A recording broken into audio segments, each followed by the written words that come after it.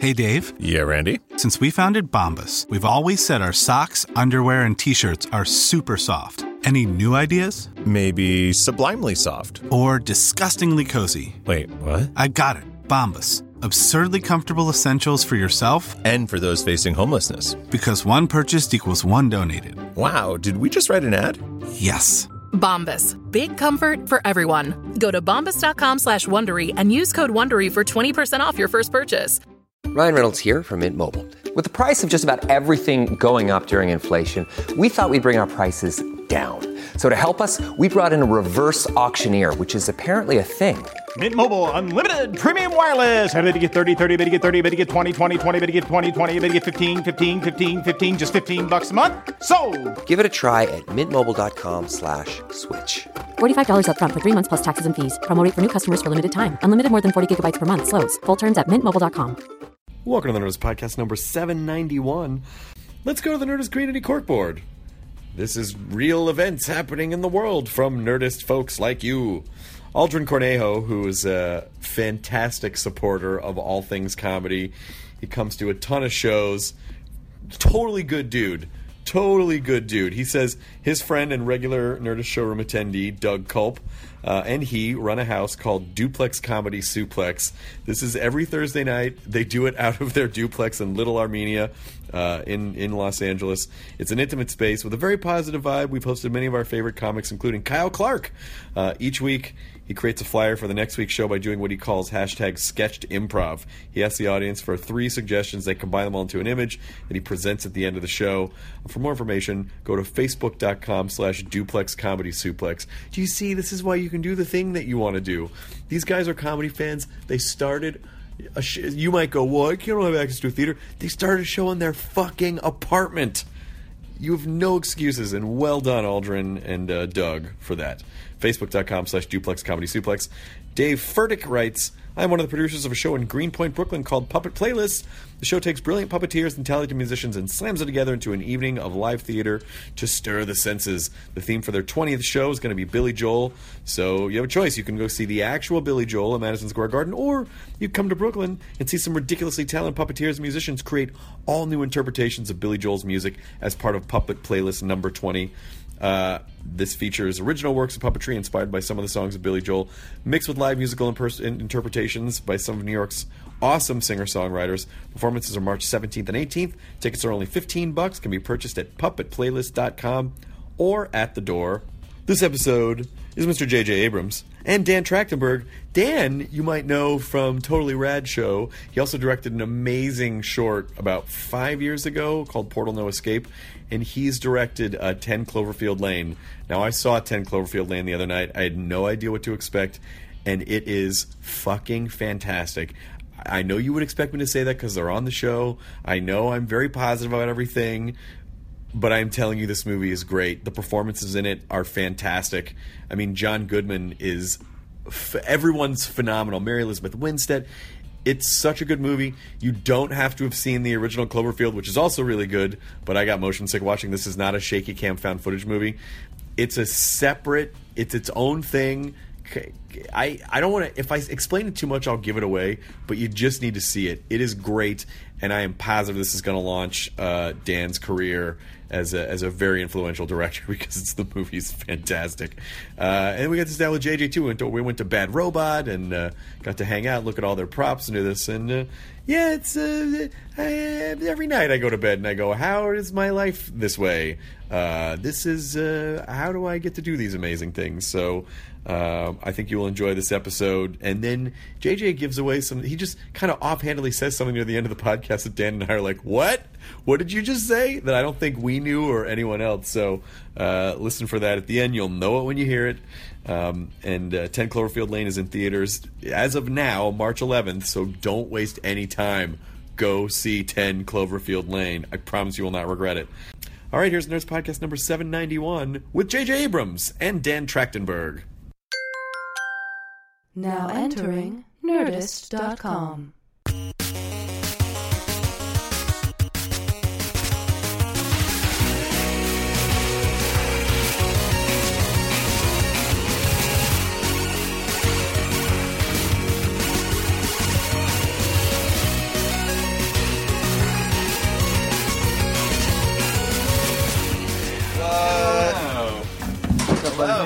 you, sir. Hey, man. How's it going? Wow, nice to meet you. Yeah. Hi. Hello. We were trying to play all the keyboards. Is it already recording, I bet, right? I just started. Okay. Now it is. Because usually we hear the door close, the guests are already talking. Makes it all feel very authentic. Yeah. Well, we're just having a conversation. That's all it is. Maybe I'll just go grab my jacket. It's all right. Keep it. Sure. Keep it like this. I'll go grab my jacket. I'll get back. How's your work? How's everybody? Good. Are you Katie? No, that's Katie. Oh, you're Katie? Nice to meet you. Yeah. I'm a big fan, Chris. What? Yeah. You shut your goddamn mouth. I loved. We'll get into all this, but you know, we have so many Rev 3 friends in common. Yeah. No, we've actually met in passing a couple times through Alex at Comic-Con once, and then possibly through Ryan Vance as well. Oh, really? Mm-hmm. Ryan Vance. Wow, I haven't heard that name in a long time. Yeah, Ryan was at G4, and then he went over to work at Rev 3. Right. And weirdly just had an office at G4 for years that just had his name on it that was like, he doesn't work here anymore. Oh, that's funny. But yeah, Ryan, it was a good group. We were talking about we could probably talk about Rev 3 a little bit, right? Yeah, totally. Just saying that the interesting thing about Rev 3 was that, number one, very much ahead of the curve. Yes. Years ahead of the curve. Way too ahead. Too ahead. Yeah. to their fault, probably. A little too ahead. But also, the idea of Rev 3 being essentially an entertainment channel, but Silicon Valley minded versus entertainment minded, which in one sense is interesting because it's like, oh, they're shaking it up. The other side is like, oh, I don't think they understand some of the compromises that kind of need to, because they have their startup mentality. So totally, we don't have to fucking do what you say. It's so crazy because when we first were thinking about doing the Totally Rad show, when we were like putting together what the pitch for it was, there was also a company called Juiced or Juice or something that was internet video before anyone else, and we were like, we might be able to do video for this show because podcasts didn't have video components, and thank God we didn't. Because that could have been the thing that took off as much as Revision 3 did. But then we held what codec should we use? Yeah. And what format should we post to? Totally. So there are some pages that can just autoplay a QuickTime file, and I think that would be really amazing if we could figure that out. What's crazy, too, is thinking back before YouTube, there was, like, remember iFilm? Yeah, of course. And you had to watch something on Real Player. Yes. And there was a short film called 405. Do you remember that? It was the first of that team that did that got like a 3-picture deal off of this short film. That was they erased all the cars in the 405 and they had a plane landing, and it was all about a plane landing on the 405. That sounds familiar, but I don't know if I would find it impossible if you hadn't actually seen it. It was. Who bought iFilm? Someone bought iFilm. Was it someone bought, because iFilm was really the repository for all of that for the longest time. Right. And even though YouTube's only 11 years old, it feels like, what did we do before? I mean, like, seeing how long the Rooster Teeth guys have been doing. It's like, what did you do before? Like, well, we had to post little videos, tiny little thumbnail-sized videos that took forever. That looked horrible. I still remember, too, like, my cousin got Encarta Cyclopedia on CD-ROM and then played videos. And you could watch a clip of videos that were so pixelated, and but I loved that. Oh, I remember watching the Encarta CD-ROM videos, and my what was it? I think at that time it was a Macintosh Performa computer, which I had to buy from Mac Mall because there was no Apple Store. And crazy. There was PC Mall, and then Mac Mall was the Mac alternative. Wait, but not Babbage's and electronics. You couldn't get. I knew Babbage's, yes, but Babbage's. But Mac Mall, PC Mall had. I feel like PC Mall had a store that I could go to that had a small Mac section. Yes. It was right around the time that. Thank you. Oh, welcome. It was right around the time of the old Mac ads with Jeff Goldblum. I don't remember that. Jeff Goldblum's Mac ads? Yeah. Not only did Jeff Goldblum do these Mac ads, and then someone a few years ago slowed them down by about 30%, and it made him sound super drunk just because of the way he was talking. I do not remember that. My first computer was a Mac SE, though. Really? Yeah, black and white. I was so jealous of my friends' color PCs. God damn it. My first computer was a TRS-80, a Tandy / Radio Shack TRS-80. Wow. Which was a terminal computer. So it was it was a terminal, so the keyboard was built into the and it didn't really do much. Right. Not until the advancements of the TRS-80 Color Computer 2 that you could run through your television, your RCA. Oh wow. So that was really that's when technology really I'm sure took you off. remember. I'm sure you must have had this too, but growing up. Oh my God, J.J. Abrams, where did you come from? What? But remember in class learning computers, there was that thing called Turtle that you had to type in code and you gave it directions and it would go. Oh my forward. God. That was how we learned. That was learning computers in kindergarten. I think we had that in my school. Yeah, in kindergarten, we did not have. Oh, yeah, maybe. When I was in kindergarten, turtling was you poop your pants a little bit. So it was a Oh, I had that too, actually. That's multi-generational. By the way, we have not been ignoring JJ the whole time. He just came in and sat down. we were talking about early video. We were talking about Revision 3, where he used to work, and just about being ahead of the curve in video and how it seems only in a decade how anything ever got posted before that. Just because. Do you remember 405? That short film that was the plane landing? The old lady in the car? Yeah, exactly. I actually referenced that in this TED Talk that I did years ago. Oh, crazy. Oh, the Mystery Box TED Talk? Yeah. What do you know? Look at that. See, you did know of it, for sure. Well, I was a fan of yours from, not just because of Totally Rad Show, but also Portal No Escape is so fucking good. Which is like 5 years old now? Yeah. That's so crazy. That's great. I remember hearing you talk about it with Aisha Tyler, maybe even on her podcast, and I flipped out. Oh, yeah. I think we did talk about it on her podcast. That was so amazing. That was a long time ago. But that was really fun to make. I started out doing commercials and also hosting the Totally Rad Show, but always wanted to make movies, and all the commercials that I did were very like slice of life, emotional, documentary style, not big and cinematic, and ultimately like the kind of movie that I wanted to make. So I decided to do this short based on that because I was seeing a lot of success happening from these shorts that were very effects focused and felt more like effects reels than stories. And I thought this would be a cool opportunity to do something that's very story oriented and that also has special effects, but they're not, giant robots and aliens, which is stuff that I love, but the effect itself is something that's sort of interesting. And so on the one hand, it can be something that's very visceral, but it's also something that engages you in a very puzzling way. And I also love like Michel Gondry and Spike Jonze, and I thought it'd be cool to have a visual effect that's sort of mind-bendy as opposed to which is perfect for Portal. And at that particular Right. time, like watching filmmakers use YouTube. And like, you can actually make something look really good, inexpensively, and showcase that this is a real platform for legitimate narrative content. Totally, yeah. I have to apologize to you, J.J. Abrams, because say no more. All right. What am I supposed to do with this baby? What are you apologizing for? Okay, well now let's explore that. We were at a snazzy party after the Academy Awards, and oh my gosh, I met Tim Cook, and I froze because I didn't I was talking to someone from Apple, and I go, "Oh, Tim Cook's over there. Have you met him?" "No." "Tim, come here." I'm like, Oh, God. "No, I wasn't prepared." Oh God. And then I didn't know what to say.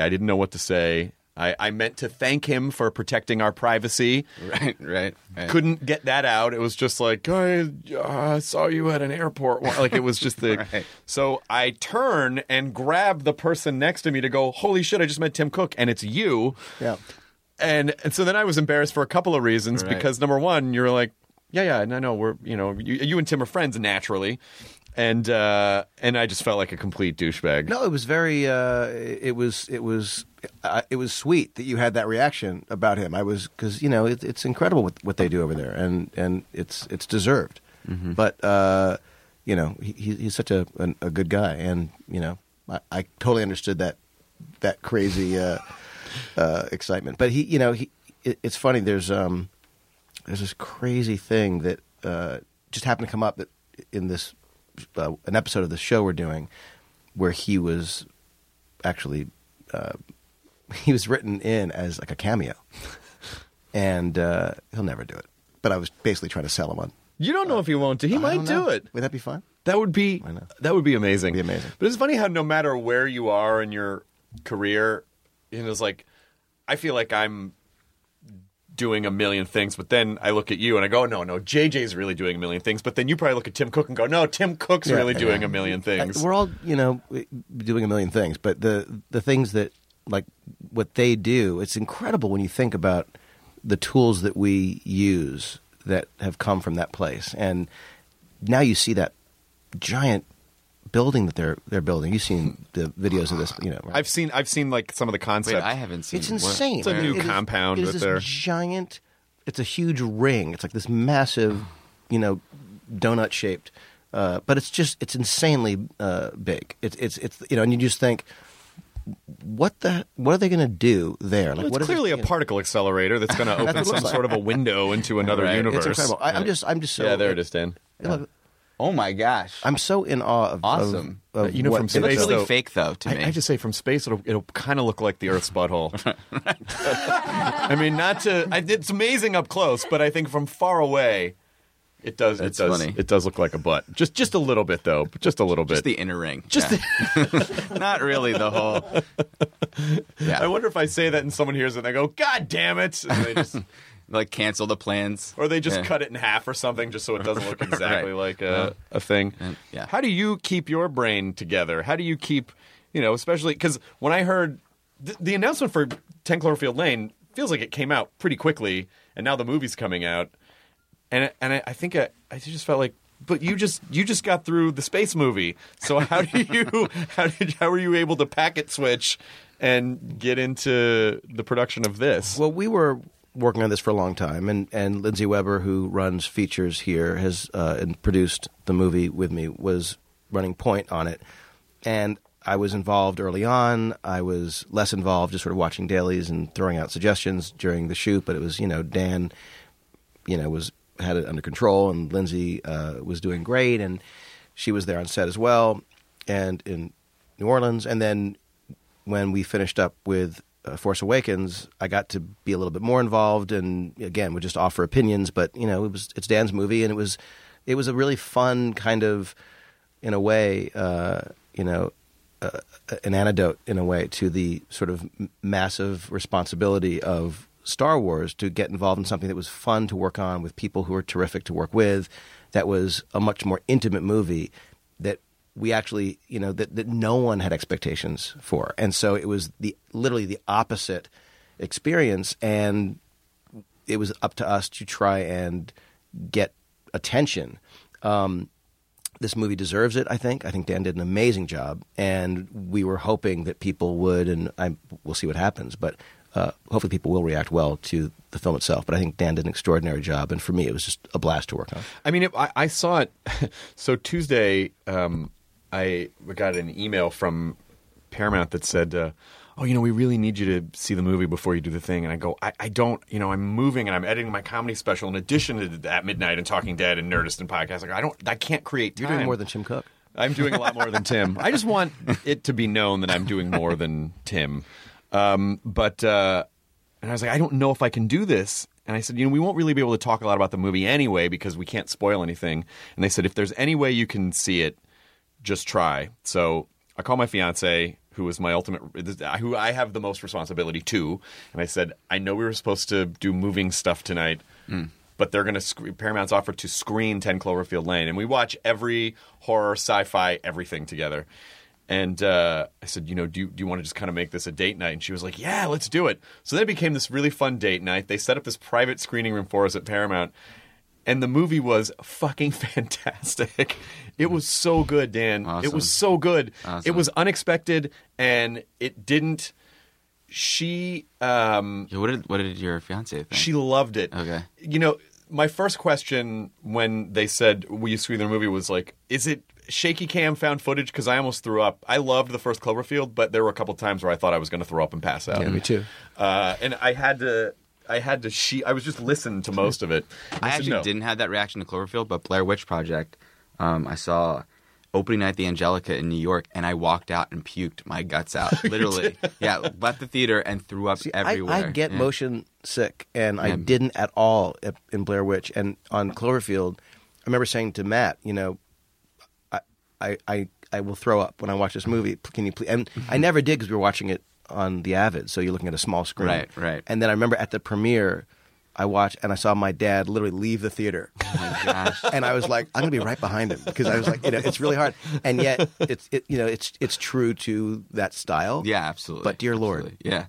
It's sometimes it gets you, sometimes it doesn't. I remember playing Wolfenstein as a kid, and if you're not controlling it, I think like sometimes you're in sync with the filmmaking and the camera is doing, because even watching a Paul Greengrass movie or something, I'll still get sick playing Halo now. Yeah, no, 100%. But crazy. You have to. It's like if you ever like jerk the control in a way that you didn't intend, that's what I think creates that feeling. But if you're in sync with where the camera's going and what's happening, then I feel like it doesn't do that weird inner ear brain. I don't know. thing. Blair Witch, I saw the way that the best way to have seen Blair Witch given was to you on tape. Someone gave me Yeah. an unmarked VHS tape, and Amazing. they're like, and this was at that time in '97, I think it was. This was before '98. This was before the whole like, oh, it's found footage, Right. So there were titterings of like, is this real? What is this? Yeah. And it was like around the same time people were passing around videotapes of Spirit of Christmas, before South Park. South Park thing, yeah, so totally. It was IRL viral of actually having to create and hand out tapes, and it didn't make me sick because of that reason, but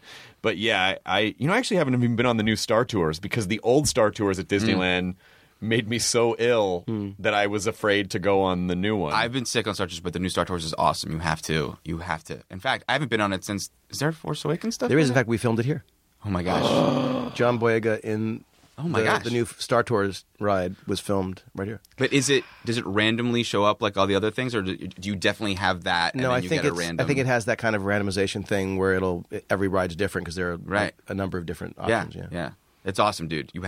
I think it being 3D is sort of helpful because you're more immersed. You're a little more immersed, but Maybe. but I don't know. with your movie though. Yeah. No nausea-inducing. Yeah, and what's great about it is because when I tweeted out this movie's amazing and people need to see it, which is honestly how I felt. I really think people should see it. Oh, that's awesome because it's unexpected and it's not. You don't have to have seen the first one.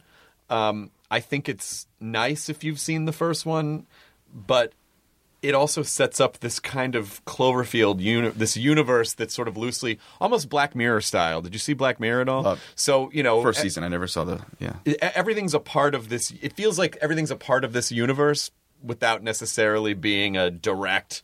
This leads to this kind of it's thing. like you can watch any Twilight Zone in any order. Exactly. Mm-hmm. Oh well, of course. You have the Twilight Zone plates upstairs here, right? You still have The plates? Don't you have the credit plates? Oh, we only have at the very end for Serling's production company. It's sort of the seal of approval, like the kind of the Good Housekeeping seal of approval type thing at the end. But it's the original, right? The original. Yeah. Was So from the just credits. that. You just have that. You just have that piece of television history upstairs on the greatest wall. thing I just found, I was going through some old files and stuff and just trying to get rid of things that I don't need. And I found this letter that I had forgotten about. There's a letter from Rod Serling to a fan, and it was this letter that said basically, someone had written and asked some questions, and it was Serling saying, I don't have a lot of time, so I'm going to just give you some quick answers. And it was an 8-page typed single-spaced response to so many questions about how he writes, what his process is, how he comes up with ideas, why he did a certain thing in a movie. It was talking about Planet of the Apes. It was after that. It was the most generous letter from someone who claimed not to, had a lot of time to respond, but it was just, it really spoke to this, Reddit would have killed Rod Serling. He never would have done anything else. Not, Twitter would not have worked for him. But it was an incredible thing to see, just to make this Rod Serling discovery. So. What were some of the things that he said in terms of his? I can tell you the letter. It's really, it's very cool. Can I just have it? Or Sure. Is that, Yeah, okay, sure. Great. Thanks. We'll do that. What? I threw it away. I didn't need it. I got it. I can't let anyone else see this. Right. Yeah, I mean, that was definitely a different time. And Rod Serling seemed like kind of an intense guy. He seemed like a little bit of an intense guy. Yeah, and I've gotten to know Carol, his widow, who is one of the greatest and sweetest people of all time, and it's just an amazing thing. I was talking to her once about his process, which was he would dictate his scripts. So I asked her, does she have any tapes? And she said, oh, yes. And so she gave me this piece of audio that is him doing a script. This was post-Twilight Zone. But to hear him write. And I listened, for the first time, this was years and years ago, I listened to it for the first time in my office at home, and it was like 1:30 in the morning. And I put it on, and I was just alone in the middle of the night with listening to Rod Serling writing. And it was so beautiful and so creepy, and you'd hear where he'd turn off the microphone because he was just thinking, and then he'd turn it back on again. Oh my God! And it was just amazing, and it was his process. And you heard him coming up with it. And then he'd revise the line he just did, and he'd give the tape. It was on a dictaphone, and he would give the tape to his assistant, who would then type it all up. But it was an amazing thing, and she is a wonderful, wonderful person. Carol. Was there hemming and hawing? Did you see him?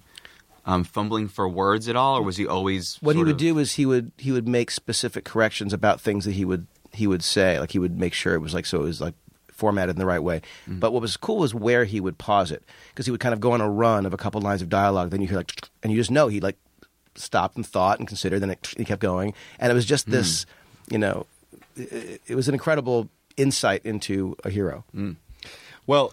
Speaking of that, when the last time we were here, I think it was probably 4 or 5 years ago, maybe, talking to you about, we were talking about 8mm a lot, and the format, Super 8 or Super the format 8mm? Yeah, Super 8, not 8mm. That's the 8mm was the Nick Cage movie. And, Joel, I know you're always obsessed, Joel Schumacher. You're always obsessed with that movie. You always come here talking about that movie. Yeah. Yes, it was a very creepy movie. It's totally creepy. There was a scene at the end of it, sort of a ripoff of what did it come right after? I guess 7, sort of, right? People thought it came was. after. Yeah, it was in that kind of snuff film. Yes, right. Category. But there was. I remember. Oh boy, Joel Schumacher, I think, is a really. I mean, not recently, but he's awesome. He made so many different cool movies. Oh, Flatliners. Yeah, Flatliners is cool. Flatliners is great. But Lost Boys, amazing. Yeah. But then something and then Tigerland. I remember loving Tigerland when it came out, which is totally different. And always really cool, different genres. Yeah, love that from that era. Yeah, I remember watching Lost Boys and somehow really wanting to play the saxophone. That's the thing. Somehow being okay with sure, all the cool kids would go down and listen to a shirtless muscle man play the saxophone. Why wouldn't they do that? Right. It's the 80s. But there's a scene at the end of 8mm where Nick Cage is he's been through it, he's had it, he can't take it anymore. And he just starts crying. He starts doing this and the theater I was in erupted with laughter. I'm like, I don't think this was the intention. Yeah. He used Animals Fire. Joel Schumacher did. Right, exactly. Amazing. I think it may have been one of his first movies. Come on. Yeah. And by the way, who wrote Car Wash? Joel Schumacher. Really? Uh-huh. Interesting. Who wrote Taking Care of Business? Mic drop. Oh. J.J. Abrams? Oh, that's right. Yeah. And we're back. But also, who wrote the line, "Time to chill"? Who wrote that line? Oh, it's probably Joel Schumacher. Oh, okay. Akiva Goldsman. Yeah, I know. Oh, yeah. But I love Get the Gems, Kill the Heroes. I'm just quoting from the movie. Amazing. But when we were here, we were talking about Super 8, and you were. Really, it was kind of a period of major transition for you, it felt like. And you said, and we went in there and Spielberg came in and he helped me fix this one thing. So, but you're kind of that now. You're that guy to Dan. Yeah, to me, 100%. So 1,000,000%. Yeah. I know you might not think that. That's ridiculous. No, it's not. You fucking just directed a Star Wars movie. Yeah. Is there any kind of weird postpartum after doing something of that scale where you, probably your whole life, you go, wow, that would be the ultimate. And then you do it, and it goes well. So what do you feel afterwards? Well, I'll tell you what it is. It's a funny thing, and you just brought up taking care of business. I remember my whole life, since I was 8 or 9, wanting to be a filmmaker. And it was just this thing that I just knew, if I was lucky enough to get the shot, would be how I'd want to live my life. Whether I could or not, I didn't know. But it was the thing I wanted forever. And there's that thing that happened for me, and I'm sure we all have our versions of this, that you kind of think, okay, that's somehow the finish line. That's the place you want to get to. And when you get there, you will have become that person, that thing. You will reach a certain level of insight or evolution or whatever that you will feel like I have become that person. And I remember when I was in my last year of college, and I ran into a friend, Joel Mazursky, and we came up with an idea, and we ended up writing it and then selling this pitch to Disney. And it was taking care of business. And I remember signing these documents and getting paid, and I was suddenly a professional screenwriter. And I remember the feeling of not feeling different and how weird that was. And then I remember when the movie actually got made, I thought, okay, I'll see my name on – that was what it was, seeing my name on – and at the time, Jeffrey Abrams was, which is my given name, my full name. I thought, well, I'll go with that. That sounds much more grown up. And I saw Jeffrey Abrams on the screen. I thought, and I remember feeling no different and thinking that's weird. And and I remember, since then talking about to aspiring filmmakers how that happens. There isn't that moment where you reach that place and you're always the same person. The job that you do, the work that you do, is the same work that you do whether you're getting paid or not. It's better to get paid than not. Whether it's produced or not, it's the same process. And it's interesting that you bring this up because I feel like I have now gone through this kind of gauntlet, and I was lucky enough to get the opportunity. I was lucky enough to be part of that movie and work with all those people, and we were all lucky enough to have it go as well as it did.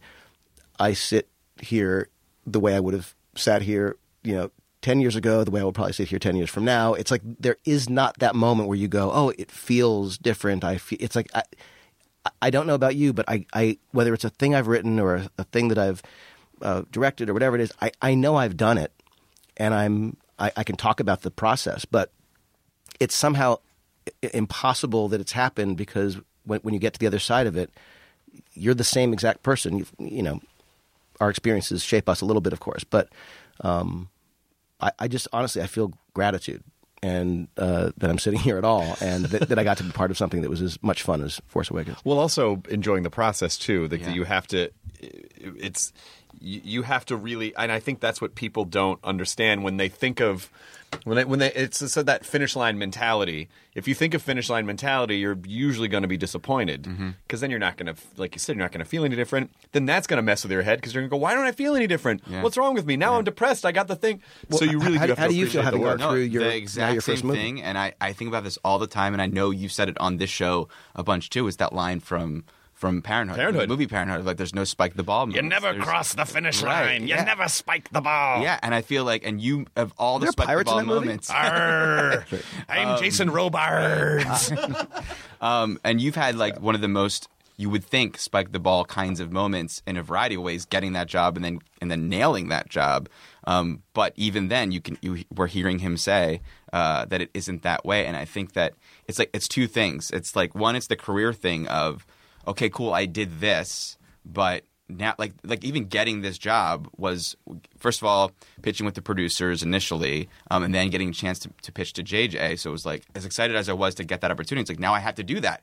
Now I have to make that happen. And then him digging it, and then having to pitch the studio, and then having them dig it, and then the movie still needed to get greenlit, So there's always a next thing. And then even making the movie, as amazing as that is, now it has to be fucking good. Yeah. I can't make a bad movie. I can't be the one guy who made a bad movie where JJ, like I'm the variable there. You know what I mean? Like he's made all these amazing movies. So if this one sucks, it's like, well, whose fault is that? And then yours. And exactly. No. I was well aware. Trust me, the whole time. I thought you were asking. Sorry. So, and then now having done this movie, it's like now I gotta think of, okay, what's the next thing? It has to be better, So career wise, always. But it's interesting the way that you say it, how it feels the same, because that to me was the big realization making this, was that on the one hand it felt like technically nothing I'd ever done before. I'd never done something on this scale, but at the same time it felt exactly like everything I'd done. It felt like making movies in my backyard with my best friends and action figures, and I think that's also why movies work. That's why stories work, because everyone feels the same feelings. Like when you were a kid and you had a crush on someone, that feeling that happened in you, the little butterflies and all that stuff, that's the same feeling that you have. And when you're afraid of something, that fear, that rush of fear that you feel, it's the same feeling. It might be of different things and about different things, but it's chemically the same process. So when you see things in a story that delight or make you feel, you're going through those same emotions. That's why we can all sort of nod our heads and go, yeah, that feels true or whatever, you know? Yeah, and the entertainment business friend zoned me for a long time, like every girl I had a crush on when I was a kid. But that feeling of accomplishment, you should register it a little bit, because I think you'll do probably 10 you'll do 10 of something over the course of several years. You'll still feel the same, but then I think there's that Karate Kid moment where it's like, show me, and you're like, oh my God, how do I know all this stuff and I didn't realize it's in my head. Totally, and I think that's where JJ is too. It's like, it's funny you say the Karate Kid thing, which is one of my favorite movies of all time, but it's also like, when you played Super Mario Brothers, and the first time you played, you're like inching towards every jump and being very careful and calculated. But then, after you've died a million times because there's no saves in that game, the first levels you've like mastered, and then and you hold B to run through it. Yeah, and it's no longer about like just making the jump. It's like you're trying to put little muscle memory. Yeah, exactly. It's all muscle memory. Yeah. But because I hope you know, and I mean, or that you have at least some concept of, even if this movie doesn't make $1 billion, I think it's going to do really great. Yeah. But even if I think this is gonna open so many. I mean, everyone. Mary Elizabeth Winstead is amazing in this movie, and John Goodman. Like, everyone is amazing in the movie. And without giving too much away, it's not really one genre of movie. It really kind of. I don't want to give it away again, but there's a lot of different things. But it's still a simple story, which is kind of an incredible thing. Yeah, totally. I think that was what was exciting to us, is that you're really that it combines genres, and that I think there's parts of this movie that are very familiar and very similar to other movies. There's very much like Misery or Dead Calm in many ways, but then there's another way in which this movie functions that is kind of incomparable, which made it challenging. It was very hard to find comparison to other movies in broad. But that is super exciting. I think besides getting the chance to make a movie, period, and make a movie for Bad Robot, the idea of making something that would not be quiet. I don't think there's a version that you walk out of this movie and shrug and go to dinner and just not talk about it. I think no matter what your feelings are, you will be talking about the movie when you walk out, which is a really awesome thing, especially in a time when TV is so awesome and you really want a reason to go to the theater. This is a great communal experience to have, not just for all the hopefully screams that occur amidst you, but to really have an experience like, did we just watch that together? Did that just happen? Is a really cool thing. Well, it's a story that you're always chasing as an audience member, because every time you go, because once you're in a movie, when you're watching a movie and you get to that point where you go, oh, I get it. It can be kind of over at that point, because then people kind of go on autopilot. Right. And if that happens early in a movie, then that's obviously but it's one of those movies where you go, oh, I think I get it. Oh, no. Okay, I don't, and so it stays there's this kind of like story carrot that's just out of your reach that you are constantly chasing in the movie. And it really is fantastic. I'm curious, what does someone have to pitch to you? What is a pitch to J.J. Abrams that makes you go, yeah, I think this is something that has to happen in a pitch for you to get behind it? Obviously, like any of us, it's like there's no one thing. It's sort of like saying, what's the joke that makes you laugh? It's like the funny one, Well, like farts. I forgot who I was talking to. Sorry. Right. Yeah. Please. But this was a pitch I had heard before I read the script that was submitted, and the idea was so compelling. What happens if you are in an accident and need saving, but what happens if the person that saved you might be crazy? And what happens if you're told it's incredibly dangerous outside, but then you realize it's terrifying inside? And it was just such a Twilight Zone, to go back to that, example, premise, that it immediately got me excited, because I just felt like I want to see that movie. And then we started developing the story a little bit and playing with the genre stuff a little bit and sort of pushing limits and doing things that made it clearly, overtly a kind of, fever dream, insane thing that kind of defied easy description. And once Dan came on and came in and was so clear with a kind of tone and modulation and vision for it, a kind of grounded. It's as much a drama as anything, but that allows it to be really funny and really twisted and really terrifying and really unexpected. It just felt like, though I had never met Dan, it felt like, oh my God, that's exactly what this movie needs. And I knew I was going to be going off to do a Star Wars movie. Lindsay Weber, the other producer, knew Dan beforehand and was such a champion for him. And I trust Lindsay implicitly. And I just felt like, given my experience with Dan, given Lindsay, even though I was not going to be around for the shoot, it felt like such an obvious, like any collaboration, leap of faith, but a risk to take. And the risk was a low risk. It wasn't a huge budget movie, and it was a very, obviously accomplished storyteller and someone who, while he hadn't done a feature before, was a wonderful communicator of the movie he wanted to make. And I think you did literally the exact thing you said you wanted to do. Of course, making discoveries along the way, and as you always do. But it was a great collaboration. I loved it. Well, when you go off to make a Star Wars movie, do you basically say to everyone, unless the building is on fire, do not bother me because I need to focus on this? We have... there were some things that went sideways while I was away. There were some TV projects we had that did not go in any way the way we wanted it to. There were some things that I wish had happened differently. And, part of it is who you're collaborating with and making sure that you're making the best possible choices. Part of it is my being delinquent. When I was working on the Star Wars movie, I should have known how unavailable I was going to be. And even if I had been available, who's to say I would have helped anything? It might have, it might have gone so much better than it had if I'd been involved. So you never quite know. And I mean it. Everything's a leap of faith. You never know. When you sit down to do every interview, you can't know if it's going to be as boring as this one with me right now. You can't know. You never would have shown up. I'm sorry. What'd you say? I'm sorry. I just had to drift it off for a second. Nudge Chris. But I do think that there are there are things that I had to overlook when I was in London working on that movie.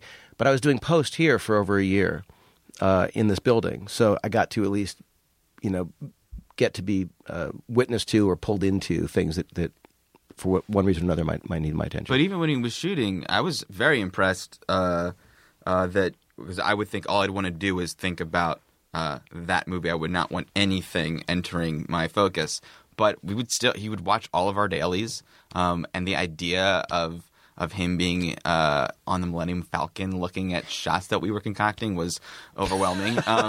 But they were really laughing. That's so crazy. I know, it's insane. The actual, not like a pretend one that he made, the real one, the actual one. But they were really fun dailies to watch, honestly. And it wasn't like it was a headache that I had to. It was a little bit like when we were not shooting, when we were waiting for things, as anyone who's been on a set knows, there are long pauses where you're waiting for the thing to be set up. You mean Harrison Ford? No, hardly. He was the last person we were waiting for. By the way, Harrison, it should be known, would arrive on set before they would ever call for him.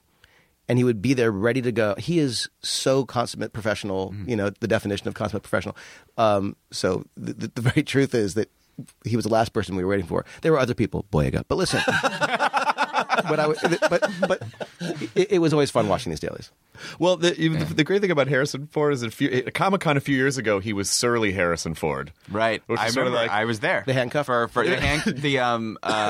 Cowboys vs. Aliens. Yeah. Well, actually, no. It was for Ender's Game. Oh, Ender's Game. Yeah, Cowboys vs. Aliens was the year there was the stabbing. Yes, which I was there. I was sitting two rows away from it. I was there for that too. Yep. Ender's Game. Wasn't Ender's Game after Cowboys and Aliens? It was, yeah. But he was there for Cowboys. He was there for Cowboys for sure. Yeah. He was there for Cowboys first, which I think was 2011 maybe, and then 2 or 3 years ago for Ender's Game. Yeah. And he was surly. He was surly Harrison Ford. You know, like people would get up to ask questions and be like, "What would Han Solo say if he met Indiana Jones?" And be like, "Hello." Yeah. Like he was that guy.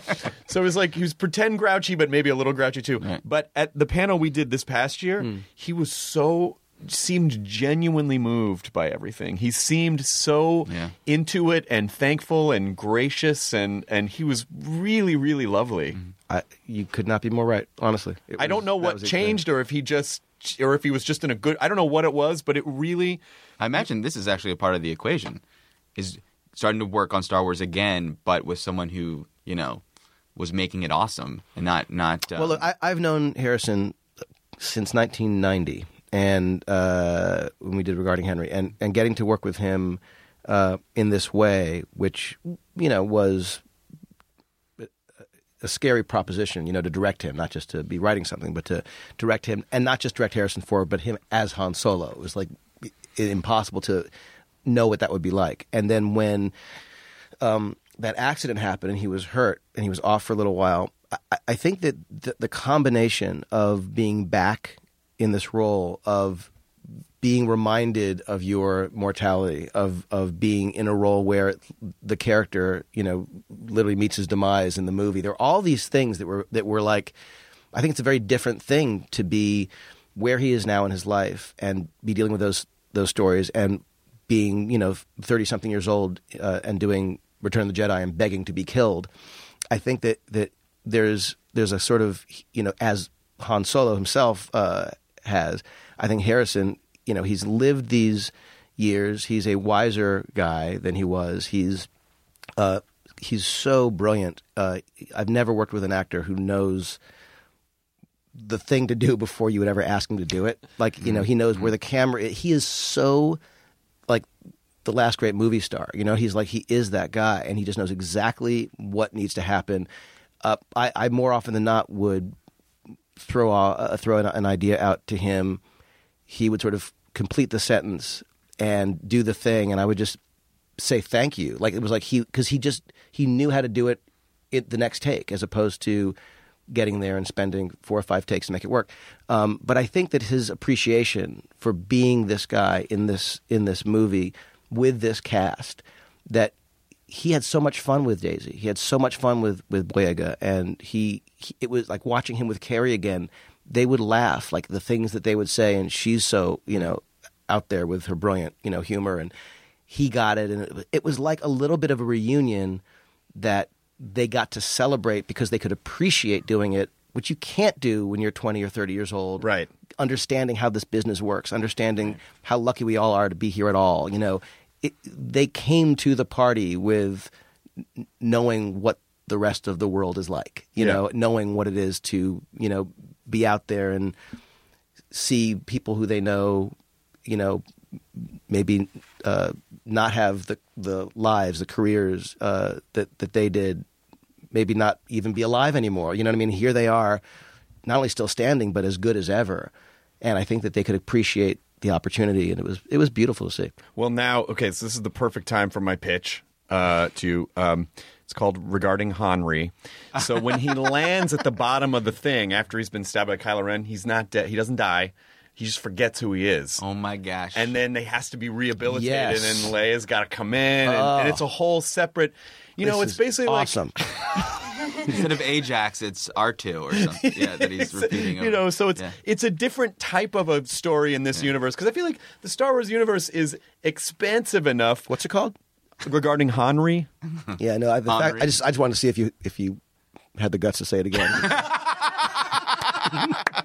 Because you know that it's such an amazing idea that you're going to go do it, so you just wanted to make sure that funny. I was. There okay was in the year the movie came out, there was a porn film called Regarding Heine. Yes, I remember that. And I Really? bought it, and I had the I box. didn't see it. I just remember. I remember I had the box on a shelf when you first come into my house I lived in. And anyway, and my friend David Spade came over one day. He was like, "Oh, what's this?" And he opened the box and he took the tape, and he never gave it back. Do you really want it back at this point? I don't know where the box really is blowing either. up his spot but right now. He took that tape. So Well, there were a handful of like. When they started really parodying mainstream films, was like Edward Jurassic Penis Pork, Hands, Jurassic Pork, Regarding Heine, Saving Ryan's Privates, yeah, all that stuff. There's a really classic. Totally. Yeah, and so I mean, listen, I just think the Star Wars universe could handle a family. Just say it one more Wow, time. he didn't even. Say it one more You time. really went back Say it one in. more time. You're really persistent. Regarding Henry. Regarding Henry. I think it's awesome. I actually always wanted. I can't believe I'm taking this road with it, but the Darth Maul's demise. I always felt Mallrats like he was gonna come back with like a robotic. Well, that was the whole thing. Then it happened in Rebels or the cartoon, They did. But I wanted that to be. I thought no brain because it was, as we all know, no body, no death in genre rules. So I felt like no way he's not. Right. It's just one of those. It is one of those universes that literally is its own separate industry, because even if you did like a Spinal Tap tour documentary with Figure and Dan and the modal nodes, I would watch it. Like there's so much, there's everything's so granular, and every character, everything is something that you could branch off and entirely be its own thing. Agreed. And when we did the panel last year, we had this rehearsal the night before. And I think the thing that was the most impressive to me, because I was already excited about seeing it, I was already super jazzed. Your little your Instagram videos of, because I remember when Force Awakens, when the name first came out, people were like, "Force Awakens, what's this about?" Mm-hmm. And there was a little bit of, huh, what? And then you posted that first Instagram video, and people were like, "Oh, wait, yeah, oh, wait a minute," And then watching the excitement build up through Comic-Con last year. And seeing you and Frank Marshall and Kathleen Kennedy and Brian Burke and other and just Larry Kasdan and Larry Kasdan. Yeah, not Frank. I'm not Frank, but Frank was actually there. Frank was there was he there for Jurassic? He was in the rehearsal because he was there with Kathleen. That's right. And Lawrence Kasdan as well. But you were all laughing, but you were also very human about the whole thing, and it wasn't like boy, we're sure going to make a lot of money on this. You were so sincere about, I just want people to like it. I care about it. I don't know if people are going to like it. I think they are, but this is really important to me. Mm-hmm. And that kind of, it was almost like a fan approach to them. It's almost kind of a fan film in a weird sort of way. Do you feel that? Feel like that? I don't know if anyone working on a saga or a series of movies or even a show, on some level, it isn't doing that, because it pre-exists. My guess is the people who are doing it because they love it, that they care about it. So you could argue that that's true. But you said you weren't that huge of a Star Trek fan, and you still made a good Star Trek movie. True, but I also said that in working on it, I actually started to see the things that I wish I'd given it more of a shot when I was growing up, because I had friends who loved it, and I just never did. And I started to love it, as a late adopter. But I loved it because I'd gotten to know it. And I saw how powerful those relationships were and what Roddenberry had created and the whole sort of paradigm and that notion of unity and the optimistic future. And there were so many things that I hadn't appreciated just because I'd never really given it a chance. But I think that with going to Comic-Con with that movie, with the trailer, it was with the behind the scenes featurette thing. It was a very it was another scary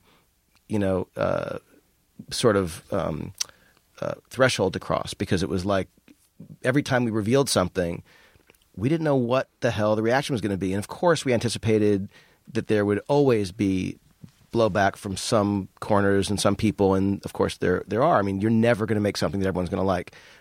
And yet, except this podcast, apparently. Of course.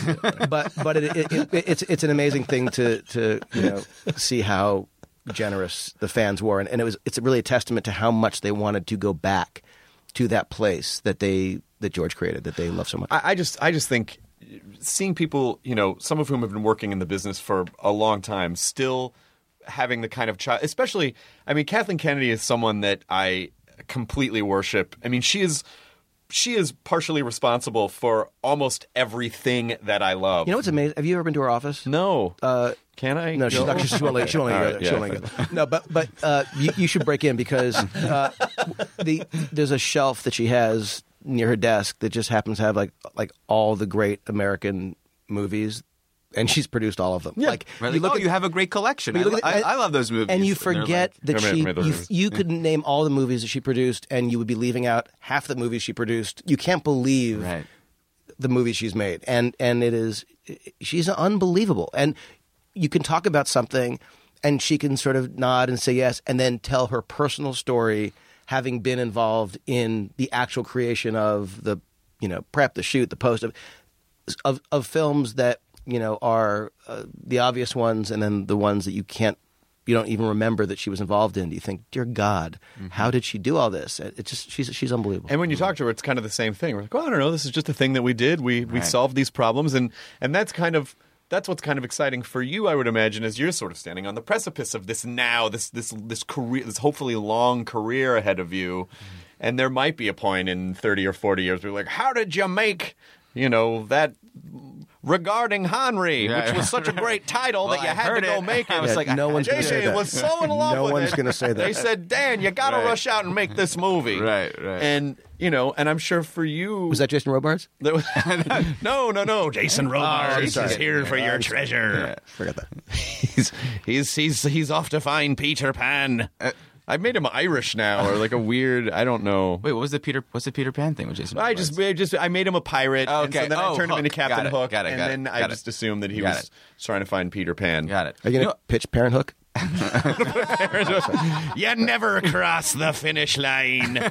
You never spike Let's talk about Dan's ball, career. whatever that Dan's means. career. No, what I was going to say though when you were talking about Force Awakens, the title, and how appreciative JJ always seemed about making and all that stuff. What I thought was so cool, I can't believe if I ever mentioned this to you or not, but I thought about it a lot, was that I feel like I'm sure there's a lot of bad versions of doing a Star Wars movie again, but I think that there's also probably a number of good versions as well. But it was the way you guys chose to make it, like specifically that title, is genius, and it's functioning for the movie's purposes, for the actual story that the movie's telling, but it's also functioning in a way for the audience. But then also all of the marketing, the first teaser, and then that thing, and then finally getting to Chewie, we're home. Like those were every grown man cried in front of their computer when that happened. Acknowledging the audience's relationship to the movie and the story of the movie, the way that the movie unfolds. You always feel like it's speaking. You're so invested in the story because it feels like you. Like the fact that there's a character who heard of Luke Skywalker but isn't sure if it's true. All those things. Well, that's what got me excited when I first talked to Kathy about it. And then we knew in the materials, in the teasers, that we needed to talk to the fans. We needed to say, we're with you in this way. And so that there was an intention there. But it was... every step was terrifying because you just don't know is it going to work. That's the interesting part is you as the filmmakers having this meta conversation with the audience of like, we know what you're worrying about, and we know it's going to be okay. This is, it's in good hands. Although I would have pitched this as an opening. Everyone gets in the screen. Everyone sits down, and the screens come back, and the screen opens, and then Jar Jar comes on and just goes, "It's a me, everybody!" And then a lightsaber just cuts him in half, and his body folds in half, and then the crawl. So if you wanted to do that for like a DVD, maybe for Regarding Henry, that can be the opening. See, I'm picking up on project. it. I'm next generation. I'm telling you, JJ, this is gonna it's gonna be 3:00 in the morning. And Regarding Henry's going to pop into your head, and you're going to start getting ideas for it. It's going to be a brainworm that's going to infect your brain. It already is. I'm already thinking about things. Well, are you already thinking about the next thing? Have you already thought about the next thing, or are you just trying to get through Cloverfield? We finished this movie very recently, and which is awesome. Which is the blessing and the curse of technology now is that you can finish so soon. And I'm sure like on Mission Impossible, that was still film prints, and we weren't where we are now. So you weren't able to be down to the wire so much. But the idea we can really make things as perfect as we want to make them is so awesome and such a privilege. But it means that we really were working until the very last second. So I was so focused on that. I mean, there was some things. There was a movie that I had in development before making this. Called Crime of the Century. It's like a big science fiction heist movie that is super cool and really original and something that I would love to do. But that we'd still be developing on. So there's no big next thing. You said something that I want to ask both of you about, which is, you can make things perfect but do you feel like the pursuit of this kind of amorphous idea of perfection it's not. In fact, after we've seen it, after the premiere, I was like, there's still some things that he's like, it's 98% awesome. It's 98%, like you can't, it's really hard. And you I do, I I get the temptation to always want to go back and make the movie as good as it possibly can. I understand that in a new way now, for sure. Do you have a definitive moment where you go, aha, it's done? Or do you always feel like, if I just had more time, if I just had more this, if I just had more that? You always want more time, and at the same time, because it's a collaboration, and I try to surround myself not by yes people, but by tire kickers, people who go, I don't know, let's look at it again. And so sometimes I will be feeling like, I think this is what this sequence needs to be, or what, even the whole movie. And I'll have someone, in the case of Force Awakens, it was either like Michelle Rejwan, who's one of the producers, or Brian Burke, one of the producers, who, the editors too, who would sort of, nudge me and say, this isn't as funny as it could be, I don't think, or this doesn't really land, or I'm not feeling that. So it's sort of, you go into it as many times as you can, and you sort of look at it, and of course you lose your perspective, and you sort of bring in some people you trust who can tell you, from the outside. But, the thing that I'm always so envious of is that, that kid who's drawing a picture in class, and, the little kid, and then they're like, I'm done. And you're like, oh. How do you know? You're okay with that? Now, part of it might be that they just want to go out and play. Part of it might be that they're easily distracted. But I do think that there is a moment where you can work on things, overthink things, and go too far, and begin to shave off. One of the things I admire enormously about what Dan did in 10 Cloverfield Lane is he really let things hold. And you could argue in this age of insanely quick cuts, that this movie, if you were almost to look on the editing, timeline, the Avid timeline, my guess is that this movie has infinitely fewer cuts than most movies that are coming out now, because the movie is just so confidently told, is so still in its storytelling, and allows things to sink in and seep in and go deeper. And it's the thing that I think allows it to get under your skin and makes it a unique experience, in addition to, of course, the performances and the camera work and everything. But there's something about the pace of it, and I love that you didn't work on it so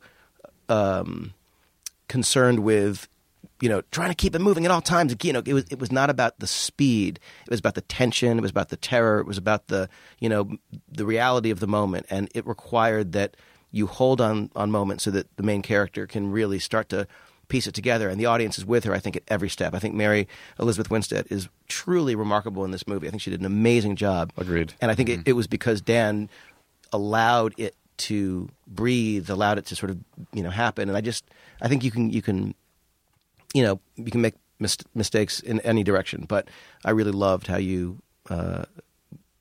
allowed the movie to sort of find its rhythm and not get so close to it that you were just almost getting bored with it and wanting to kind of, get it going. Because the movie could have probably been 5 minutes shorter and arguably just the same, story. But the fact that it lets it just sit and lets things, simmer, I just think is what makes it as powerful as it is. What's your favorite part of the process? Actually, it was the prep phase, because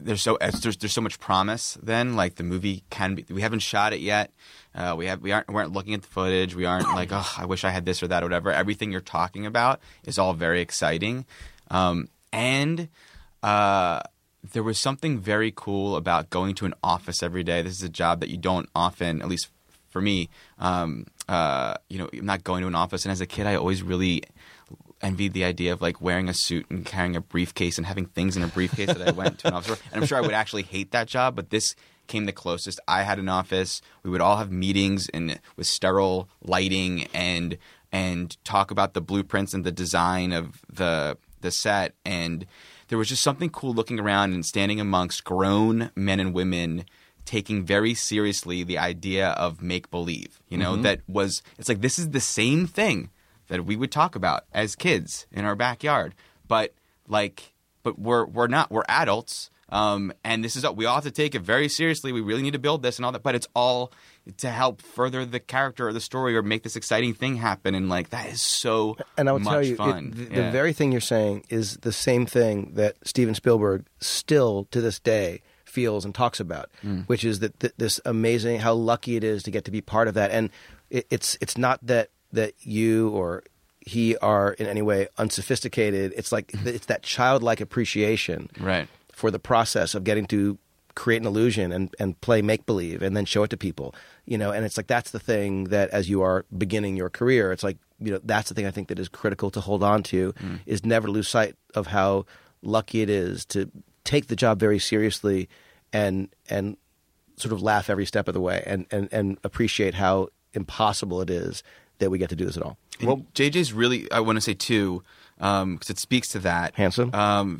Yes, smokingly handsome. It's so obvious. Striking. I mean, striking. I can't even look at you guys it. okay? It's like Star Tours. Like, guys okay? It's so striking that I'm gonna get You're gonna vomit. Yeah, because it's so. I'm overwhelmed. It's intense. It's very intense. Yeah. JJ very much encourages trying to accomplish hi-fi results in a lo-fi way. Specifically, there's the car crash in the beginning of the movie, and we had done some stuff on a gimbal, this really sophisticated piece of equipment that shakes a car and moves around and all that stuff. And he really championed the idea of getting some additional stuff that could be more intimate with the character. All we needed was her performing the hell out of it and moving the camera around, and that stuff is the better moments of that car accident. And not only did it make the movie better, did it make the story better, did it make the scene better, but it also made the process more fun. Like, I found myself like, oh, this is so much more rewarding. You're right. It really is pulling off a magic trick. Like, people don't even know. It's one thing for them to think something looks cool when you made it using a cool tool. Right. It's another thing to do it in the most homegrown way possible and it still look as expensive as, that is a special kind of rewarding feeling. That he is, huge on, and really encouraged that throughout the whole process. It was a lot of fun. Yeah. Is there anything specific that you took away from the Star Wars movie? When you got to the other side of it, what did you feel like? You must learn loads every time you get behind a camera and go through that process. What did you learn the most from this? It's really what Dan is talking about, which is that the moments that you need, some of the most important moments are things that you have to sometimes get later, that you have to, we shot nearly 10 minutes of the movie here in the stage next door, and it was getting moments, getting shots, getting pieces that were missing from the scenes when we were shooting them. And sometimes it was rewriting things, but a lot of times it was about these incredible, critical, intimate moments that when you're shooting a big sequence or you're shooting anything, you're getting, obviously the big gross motor function stuff you need, but when it gets to sort of the fine motor skill things, sometimes you just don't have the focus because you're trying to make the day. You got to make sure you're getting the stuff. So, for example, when we were shooting the first Star Trek movie we did, there's that whole scene near the opening when the young Kirk is stealing the Corvette and he's driving in the car and he's being chased by a cop. And we shot this whole thing over a couple of days, and we had this kid on this rig, and we had this, cop vehicle that was on this arm that was, allowing. So it was this huge thing in the middle of farmland, and it was just, we had a ton of stuff to get, and we got all of it that we could and that we needed to, and we cut the whole thing together. And when it came to doing a trailer for the movie, they showed me this one cut, and it had this moment with the kid, and I thought, God, it's just so not as good as it needs to be. And I had never really thought, we hadn't reshot anything for that movie. And I thought, God, if we could only get, we were doing the sound mix at Fox. If we could only get that shot of that kid and change his reading. And they said, well, why don't you shoot it? And I thought, oh, of course, I hadn't done that. And we didn't really do any reshoots on Mission 3 either. So I thought, okay, great, let's try that. So while we were doing the mix, we went to the parking garage at Fox. We got the car because I said, well, if we're going to do that, I'd love to get a couple close-ups of the kid in the car. So it was very much like the car crash with Michelle. So we got the kid, and he had to wear a wig because his hair was different entirely. And he showed up, and we had the car, and we did the beat where young Kirk sort of stands up, having just almost fallen into this big, quarry, and he stands up to basically say what his name is. James T. Kirk, and so while we had the kid, I also got him driving. It's a long story, but it has a point. And so we then got him driving. We just shook the camera and had the kid. But there are 11 shots in that sequence that we shot at the Fox parking lot that are of the kid driving, him looking back, him screaming and kind of rebellion, all these things that we just didn't know we needed exactly when we were shooting with the Russian arm and the car and the rig and the kid. And so you just the answer to your question is, you learn in the editing room, always what you wish you had to make the sequence that much more fun, that much funnier. And the thing you never will regret is getting those close-ups of the actors, of the characters, of their eyes, of their experience, because it's literally the thing that keeps the audience in the scene. And you can have the coolest, biggest, craziest, CG fest ever, but none of it will matter if you're just looking at figures of, people at a distance or a God's eye view. It's like you need to be in the face of the characters, I think, and it sounds maybe obvious, but I see it again and again and again. When I look at a sequence that I've done, I realize I don't feel a thing. And I realize, oh my God, I'm missing that moment. So, for example, when Rey and Kylo Ren are fighting in the woods with the lightsabers, and there's that moment when he says, I can show you the ways of the Force, and she hears the Force and she closes her eyes, and then you see him looking at her and her eyes are closed, and then, she sort of lets it in. We did that, next door, and we did those shots, which had never been part of the script or whatever, because I knew when we were cutting it, I was missing the turning point moment where she goes from almost being on the edge of the cliff, almost meeting her demise, to turning the tables and fighting back. And so we did that here, and it made the scene powerful, and it was literally as close as you could possibly get to her face, and it was all about her eyes, all about his eyes. But when we were at Pinewood, shooting on that massive stage with, literally hundreds of trees and, hundreds of people, and it was just, getting those close-ups, we just didn't think to do it because you're just trying to make the days work. So it's the same thing. That lesson is the same lesson that I think you learn whether you're doing an episode of a TV show, the first film you're doing, or the latest Star Wars movie. It's always the same kind of thing. You have to get those details or nothing will work. So just out of curiosity, so is Luke her father? Like, do you want to just... and then what happens next? Right. Can you... I'll give you Ryan's number and you can call him. Ask him. It's the only thing that I love about not directing the next movie is that I get to forward everything to Ryan. Yeah. I mean, that is kind of a... That must feel like a... yeah, but that won't... But people are still going to bug him. I mean, they're really going to bug him. Yeah. That's not going to I mean, I'm just going to get business cards with Ryan's phone number printed out. Right. You know what you stepped into. I mean, it is I think it's an amazing universe, but it's also... Actually, we'll know. We will stop bugging you because we're going to know. Like, that's what's so cool. We're going to find out. Like, it's not the end of Jedi. It's like we're having more. But it's like you said, where you never know how the audience is going to react. And I interviewed George Lucas for something like four years ago. And off camera, he was very personable and conversational. But then when we started the official thing, he just totally buttoned up, and he wouldn't really give an opinion on anything. And I realized, oh yeah, because every time he opens his mouth, half the people are like, "You're a genius," and half the people are like, "You suck," And it's just like he just doesn't want to. The thing is bigger than he is. So are you okay with just letting it all kind of be whatever it's going to be? Look, entering this world was, without question, it was unknown territory. It was a risky thing. It obviously it means so much to so many people, so it can be like a divisive thing, any decision there are immediate opinions about. But I also know that it was an opportunity of a lifetime, and I'm thrilled to have been part of it. I also know it is bigger than George. It's bigger than all of us. I mean, that thing he created, which there's all sorts of sort of revisionist history about what was written at the beginning and what everyone always knew. But the fact is, we all saw it was called Revenge of the Jedi until it was called Return of the Jedi. We know things changed as they went along. It's like, that's beautiful, and it's what storytelling is, and it's cool. No way did anyone, I think, predict what Star Wars was going to mean. Even if he did think there would be a few movies or 6 movies or 9 movies, whatever it is, you cannot predict something like that. So the power of entering, the power of Star Wars and entering that world, it really doesn't matter in some ways what any of us say. It's sort of it's its own thing that so many people invest in, and certainly, not the least of which are the fans. And I just think it's really great to hear, and I think it's really great, especially for young content creators or young or old, it doesn't matter.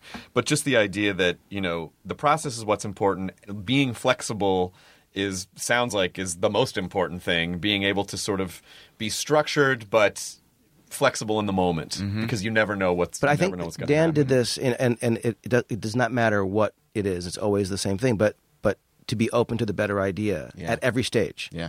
You want to speak to that at all? Yeah, the thing I realized early on too, in it being my first thing, that it'd be stupid for me to pretend like it wasn't my first thing.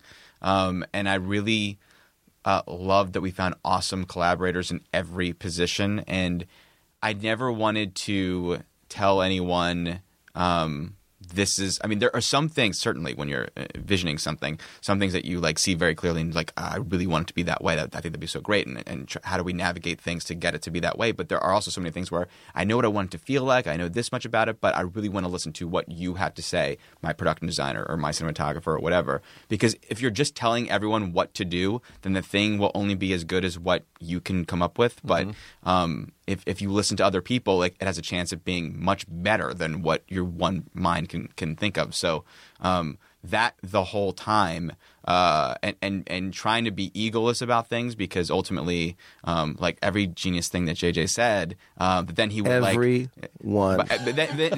then he would regret and maybe that's not good. I often had to convince some of working with him was saying no, we need to do that thing you said. That thing you said is awesome. Let's do that. One of my favorite things about working with you is that all of us in whatever room it was, editing room, visual effects review, let's talk mixing about this stage for a while. No, but it was you were open to the better idea, and you knew, as I think one must, that it doesn't always come from you. Yeah, it comes from the person who's been really focusing on that thing, or the person who's got a life perspective that's not yours at all, who says, well, what wouldn't she feel this? In the case of Michelle, this is a female character who, I know that sounds obvious, but having people like Lindsay Weber to fight for what she thought Michelle, should or should not be about, what her sort of story is. I mean, we changed some fundamental ideas about kind of where she came from and where she was going at the end of the movie, partly because we wanted to build her up, and so Lindsay had amazing ideas, as did other people. But I just loved how the process was about, being comfortable and safe to throw out ideas, good or bad, and let them, we used to have this thing working on Alias back in the day, where we would always say, let it suck for a second, which is it's okay. Totally. It's okay to talk about it in the worst way and to say, here's a pitch. And if someone were to say, well, come on, that's no good. It's hold on a second.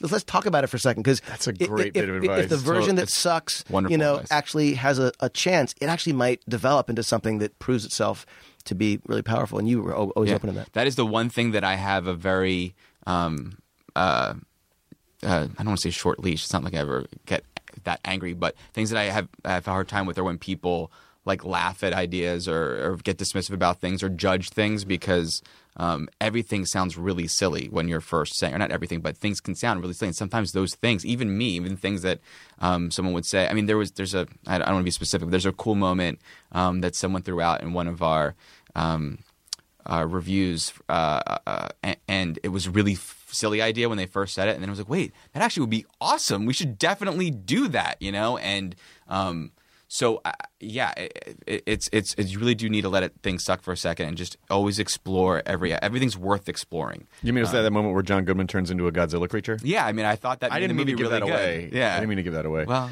I think when you're faced with those moments, I think the most important thing you can do is go, okay, well, how could we make it work? So I feel like I focus a lot on this podcast about ask good questions. So if all these things, if they seem ridiculous, how could they work?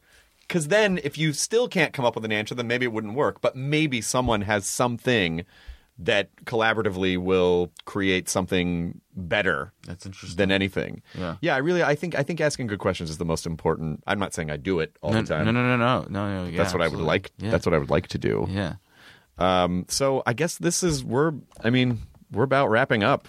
This is it. Sad. I'm sad it's over. Should we come back every Star Wars? Come back every Star Wars. There's been a lot of them too. So yeah. Is your brain in any one moment just in 9 different directions? How do you focus? No. I mean, there are times when there are a few fires that are being put out at one time, but typically, and I don't know if this is just an ADD thing. If I'm turning a bug into a feature, I can't tell if it's good or bad. But I'm able to be present in the room I'm in, even though the next room will be a different podcast, different story. I don't want to hurt your feelings, but Mark Maron's in the other room. Let's just say, and he's not happy. Right. But no, I'm. You must feel the same. You're probably prepping, editing, a bunch of things at once, right? Yeah, but I also I like you. I mean, there might be peripheral parts of my brain that are forming things that I know I will have to address, but I am usually pretty good at this is what I'm doing right now, and this is what's important, and this is what I can focus on. And then I'll deal with that other shit later. And if I don't get to it today, then I'll deal with it when I can deal with it. It's just not putting too much pressure to do everything at once. Well, the thing I'm learning is just to say no to certain things, like to not get involved in certain things, because it's easy to distract yourself with so many different things, and suddenly you're not giving the best of yourself to any of them. And also when you have kids and a wife and or a husband, and you have a life that needs to be more than just distraction. It's like it can be dangerous to be in too many rooms. I think at one time. people can get addicted to the ideation process, because you get that rush of adrenaline, like this sounds amazing, But I think there's a separate skill set with maintenance, maintaining things, seeing them through. That's an unsexy process. True. However, the reason that the other side of that, I guess, a little bit is the reason that I wanted to try and have a production company was for this reason. We would not be sitting here if there wasn't some of that. And this idea that came to us, that we got excited about, and we started talking about, this was long before Dan was involved, was one of those situations. And you have to you never know exactly when to say yes or when to say no, but you have to try and figure out what's your gut. That's the only kind of litmus test you've got, I think. And the fact that we're sitting here talking about this movie, which I'm proud to be associated with, I think, Dan, you did an extraordinary job with, that came out of the desire to have people like Lindsay Weber, who works here, who was able to shoulder that. So while I was off, working on something else, she was able to make part of her day job, and she's got her own, array of things, developing and producing this movie, which, by the way, she did with a newborn was in New Orleans. Amazing. And she was juggling a million things at once. So we all are on some level, but finding the right people who share a similar, excitability about certain things, who are really good at what they do. You don't need to micromanage. It helps. I would not be here if I didn't have the people who work at this company. But there is something you do also have to take credit for being able to attract good quality people who want to be. Would you say Kathy Kennedy is a mentor? Was Kathy one of your mentors? It's very weird you even say that, because I've told the story before, but quickly, when I was 16, Kathy Kennedy called Matt Reeves and me to ask if we would repair these 8mm films that Steven had made when he was a kid. And it happened because we were in a film festival, and she read about us in the LA Times. And so we, of course, said yes, and we did the repairs. And then years later, I got to meet Steven. Joe Mazursky and I went in for a meeting. Actually, it was about a Roger Rabbit sequel. And we were what? Yeah. Whoa. Hang on a sec. No. Wait. You don't just gloss over that. Yeah. What was that? Just real quick. What was that? What was that? It was a whole thing. I actually even have some storyboards for a Roger Rabbit. What? Oh my short. God. Yeah, it's a whole thing. No. Hang on. I'm sorry. Yeah, no. Yes, I do want to hear the rest of the Kathy Kennedy story. Could you just give us a minute version of what the sequel of Roger Rabbit was supposed to be? First, you have to do your best Roger Rabbit voice. Oh, please don't make me do that. Okay, I already said regarding Henry 12 times. You did. And I already hate myself. And by the way, the last time was sad. I gotta be like, oh, okay. No, honestly, it was. We never really even got to that phase. We were writing an outline, and it just honestly, it went away before it was anything. But this was a long time ago. Was there a Zemeckis involvement with that too, or no? He probably would have been a producer on it. Right, but this was 1989. This was about 20 years before the internet was born. So in any event, we're at that meeting, and it was the first time I met Steven. And at the end of the meeting, I said, Mr. Spielberg, just need to say that a few years ago, Matt Reeves and he stopped me and he goes, no, I know, you repaired the movies that I made. And he knew. And then he said, and I will never forget this, and I did not understand it at all. And frankly, I still don't quite understand it. But he said in that moment, Kathy Kennedy says that you're her protege. And I was like, what the hell? Like, it was the weirdest thing. I mean, I didn't, who the hell knows? In any event, and it was literally 30 years later that she called to ask if I'd be interested in working on Star Wars. And so she has been, as a movie goer, kind of an idol, an inspiration, an icon. And personally, she's been someone that, watching how she deals with all of her projects and her two kids, and being in a marriage with this amazing other powerhouse producer, Frank Marshall. She's unbelievable. So I don't know how Kathy, and whether she feels this way or not. I don't know how you not look at her as a mentor, no matter who you are, because she's just an incredible, accomplished. Well, I think producer. I think mentorship is one of the most important things that you can be a part of, because good mentors. I think when people go bad, it goes back to Karate Kid. Bad. Teachers say, student do. It's like bad. No such thing as bad student, only bad teacher. Right. And so you were able to have this amazing group of mentors, Kathleen Kennedy and Spielberg and all these people, and then you get to. There's almost this kind of hereditary thing where you get to pass that down to people like Dan, and then hopefully someday you will then be able to. So in a weird kind of way, your kind of spiritual, emotional DNA really does get passed down through all these amazing people to people like Dan. Yeah, totally. Wait, I want to ask a question about Roger Rabbit? multitasking thing and Roger Rabbit. But I'm so curious if you, when we're talking about all the different things that are going on and focusing, which you are so good at, which I've witnessed, but because I struggle with this, do you allow yourself, if you have multiple things that you need to be figuring out, whether it's the movie that you're currently working on or another idea that you have for something or a TV, whatever, do you sort of allow, when something pops up, do you allow yourself to start thinking about that? Or do you say, no, this is what I need to focus on right now? I'm in the shower, when you're driving, whatever, do you assign time to be thinking about that, or you just let it happen and hopefully the ideas will come when they need to come? I don't know how to be prescriptive like that and to say this is how I'm going to split up my time and the ideas will come at 9:45 to right. I mean, I know you don't mean that or do literally, you but it's like I often find myself in a meeting on something, and then there will be something that will trigger, and it'll have nothing to do with that, and I'll jot it down, or I'll forget it. But it'll be one of those things that I like, having multiple things going on. Right. But I also know that feeling when there are either too many things, or I've said yes to certain things that they can't quite withstand the test of time, and you get to a place where you go, and by the way, this is obviously a long process. Any movie is years in the making. And so there are seeds and things that we're talking about now that maybe in a couple years will actually see the light of day. You never quite know. But I do think that there's a kind of a good number of things to kind of have going on. And sometimes that good number is zero.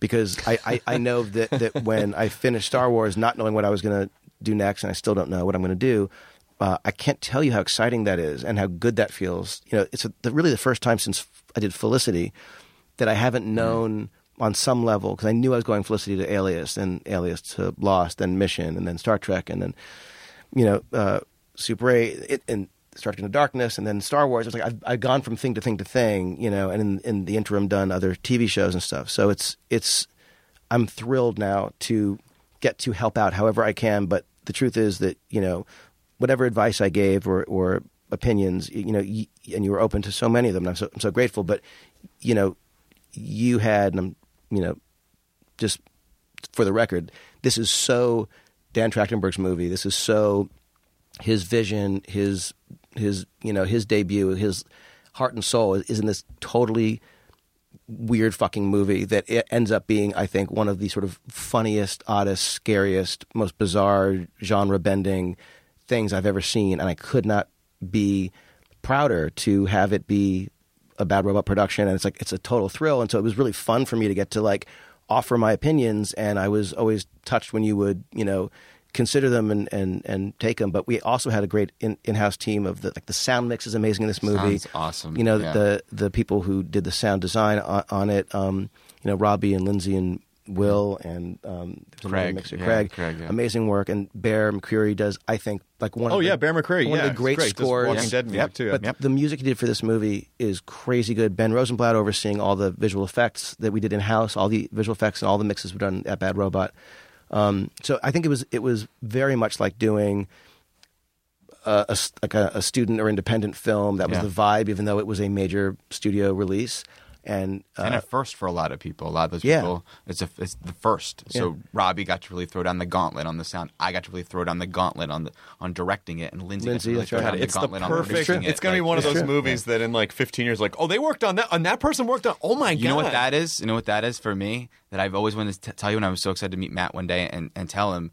But The Paul Bear is one of my favorite movies of all time. And I think whenever people say underrated movies, movies never really underrated. It's just a movie that they like and everyone liked, but we just don't talk about it enough. But The Paul Bear, for whatever reason, I think it was its proximity to Friends or something. If that came out today, it would blow people away. It's hilarious and awesome and a really unique movie. But the cool thing about it, it's also it's like Young Sherlock Holmes.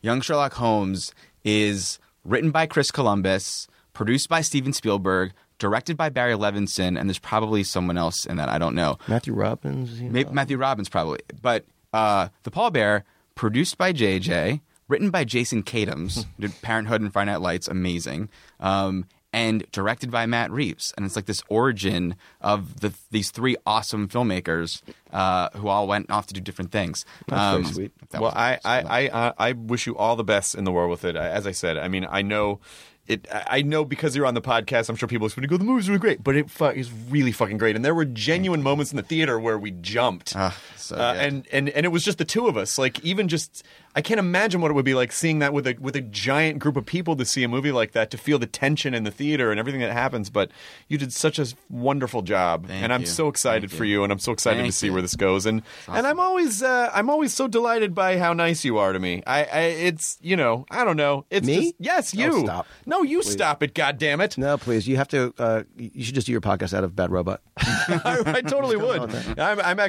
excited to. I love the idea that you would be going into another room to talk to Marin, who'd be like, "So Kylo Ren, he's the hero of the movie." Like, he thinks Kylo's the good guy. Yeah, I really identify with that guy.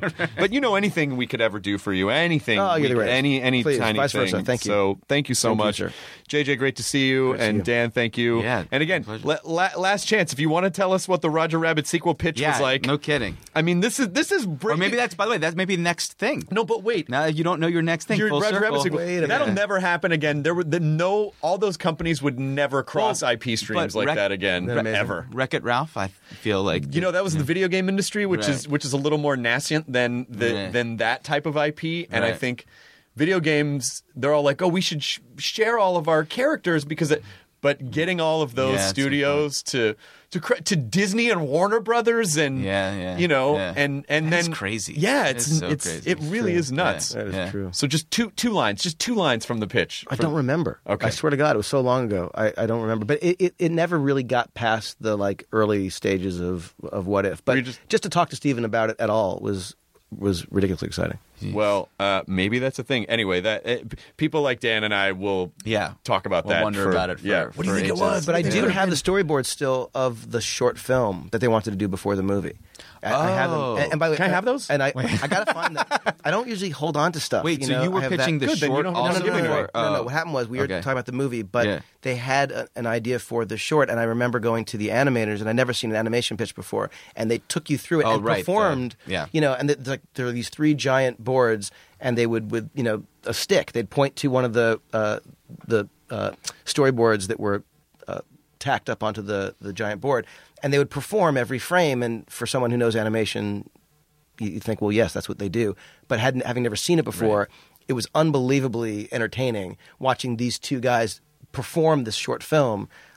doing the voices, and it was really Was fun. it a Roger Rabbit short? Yes. Like the yeah. Okay. I mean, the thing that always kind of bummed me out about that movie is like you finish, they go, "Yay, they won!" But then you go, "Well, they didn't because the freeway got built." Right. Like, in real life. In like, real life, I live in LA. And yeah, I live in LA. Totally. There is no Toontown. Red car's now gone. now That they're was so red car's cool about gone. it. It was about a real thing. Like it was Chinatown. like Chinatown. Yeah, exactly. But I was much more curious about now having seen it later on in life. I'm so much more curious about that story, that conflict, than I was about the water thing in Chinatown. Well, the when Christopher Lloyd was on the bastard. when Christopher Lloyd was on the podcast. I guess water is if you get a chance, when Christopher Lloyd was on the podcast, I remember listening to that. You remember listening to it, yeah. and it goes. It was one of my favorite quotes of the entire run of the podcast. It goes, "Judge Doom." Fuck. He's amazing. He really is. Oh my God. Yeah, he really is. But Totally. you guys are both amazing. Thanks for being here. 10 Thank you. Cloverfield Lane is, by the time this comes out, it's out. So people should go see it. Go support good movies. Go support. What are you calling it genre-wise? Are you saying it's a suspense. If it was in the time of Alfred Hitchcock, he'd be calling it a suspense picture. It's one of those suspense pictures. Yeah, it's a mystery suspense thrill ride. And John Goodman, amazing. Mary Elizabeth Winstead, amazing. And John Gallagher Jr. John Gallagher Jr., also fantastic. Yes, and, totally. You've done a great job, and Thank you. and everyone should go see it. That's it. Awesome. Enjoy your Thanks burrito, for your everyone. kind words. Thank you. Cheers. Now leaving Nerdist.com. Enjoy your burrito. Hey, you. Psst. It's Jason Bateman. Have you listened to Smartless? Smartless is the podcast that I host with my friends who are more like brothers. The super talented and funny Will Arnett and Sean Hayes is JJ, why are you whispering? Well, there's a psst in the copy. But people are listening, so it's like They are listening. Okay. Yeah. In each episode of Smartless, one of us reveals our mystery guest to the other two. What ensues is a genuinely improvised and authentic conversation. Our mystery guests we'll cut this out too. Our mystery guests. All right, here we go. We got a lot of big famous people from different walks of life, and if you're a Matthew Wondery fan, then you're Emma going Stone, just Neil you come and deGrasse listen Tyson. to it. Yeah. We're on Wondery right now, and you can listen to us. And no matter what you're doing, you're at the gym or you're in the car, just listen to the podcast. Sean, tell them where they can find it. Follow Smartless on the Wondery app or wherever you get your podcasts. You can listen to Smartless ad-free by joining Wondery Plus in the Wondery app or on Apple Podcasts. Bye. Bye.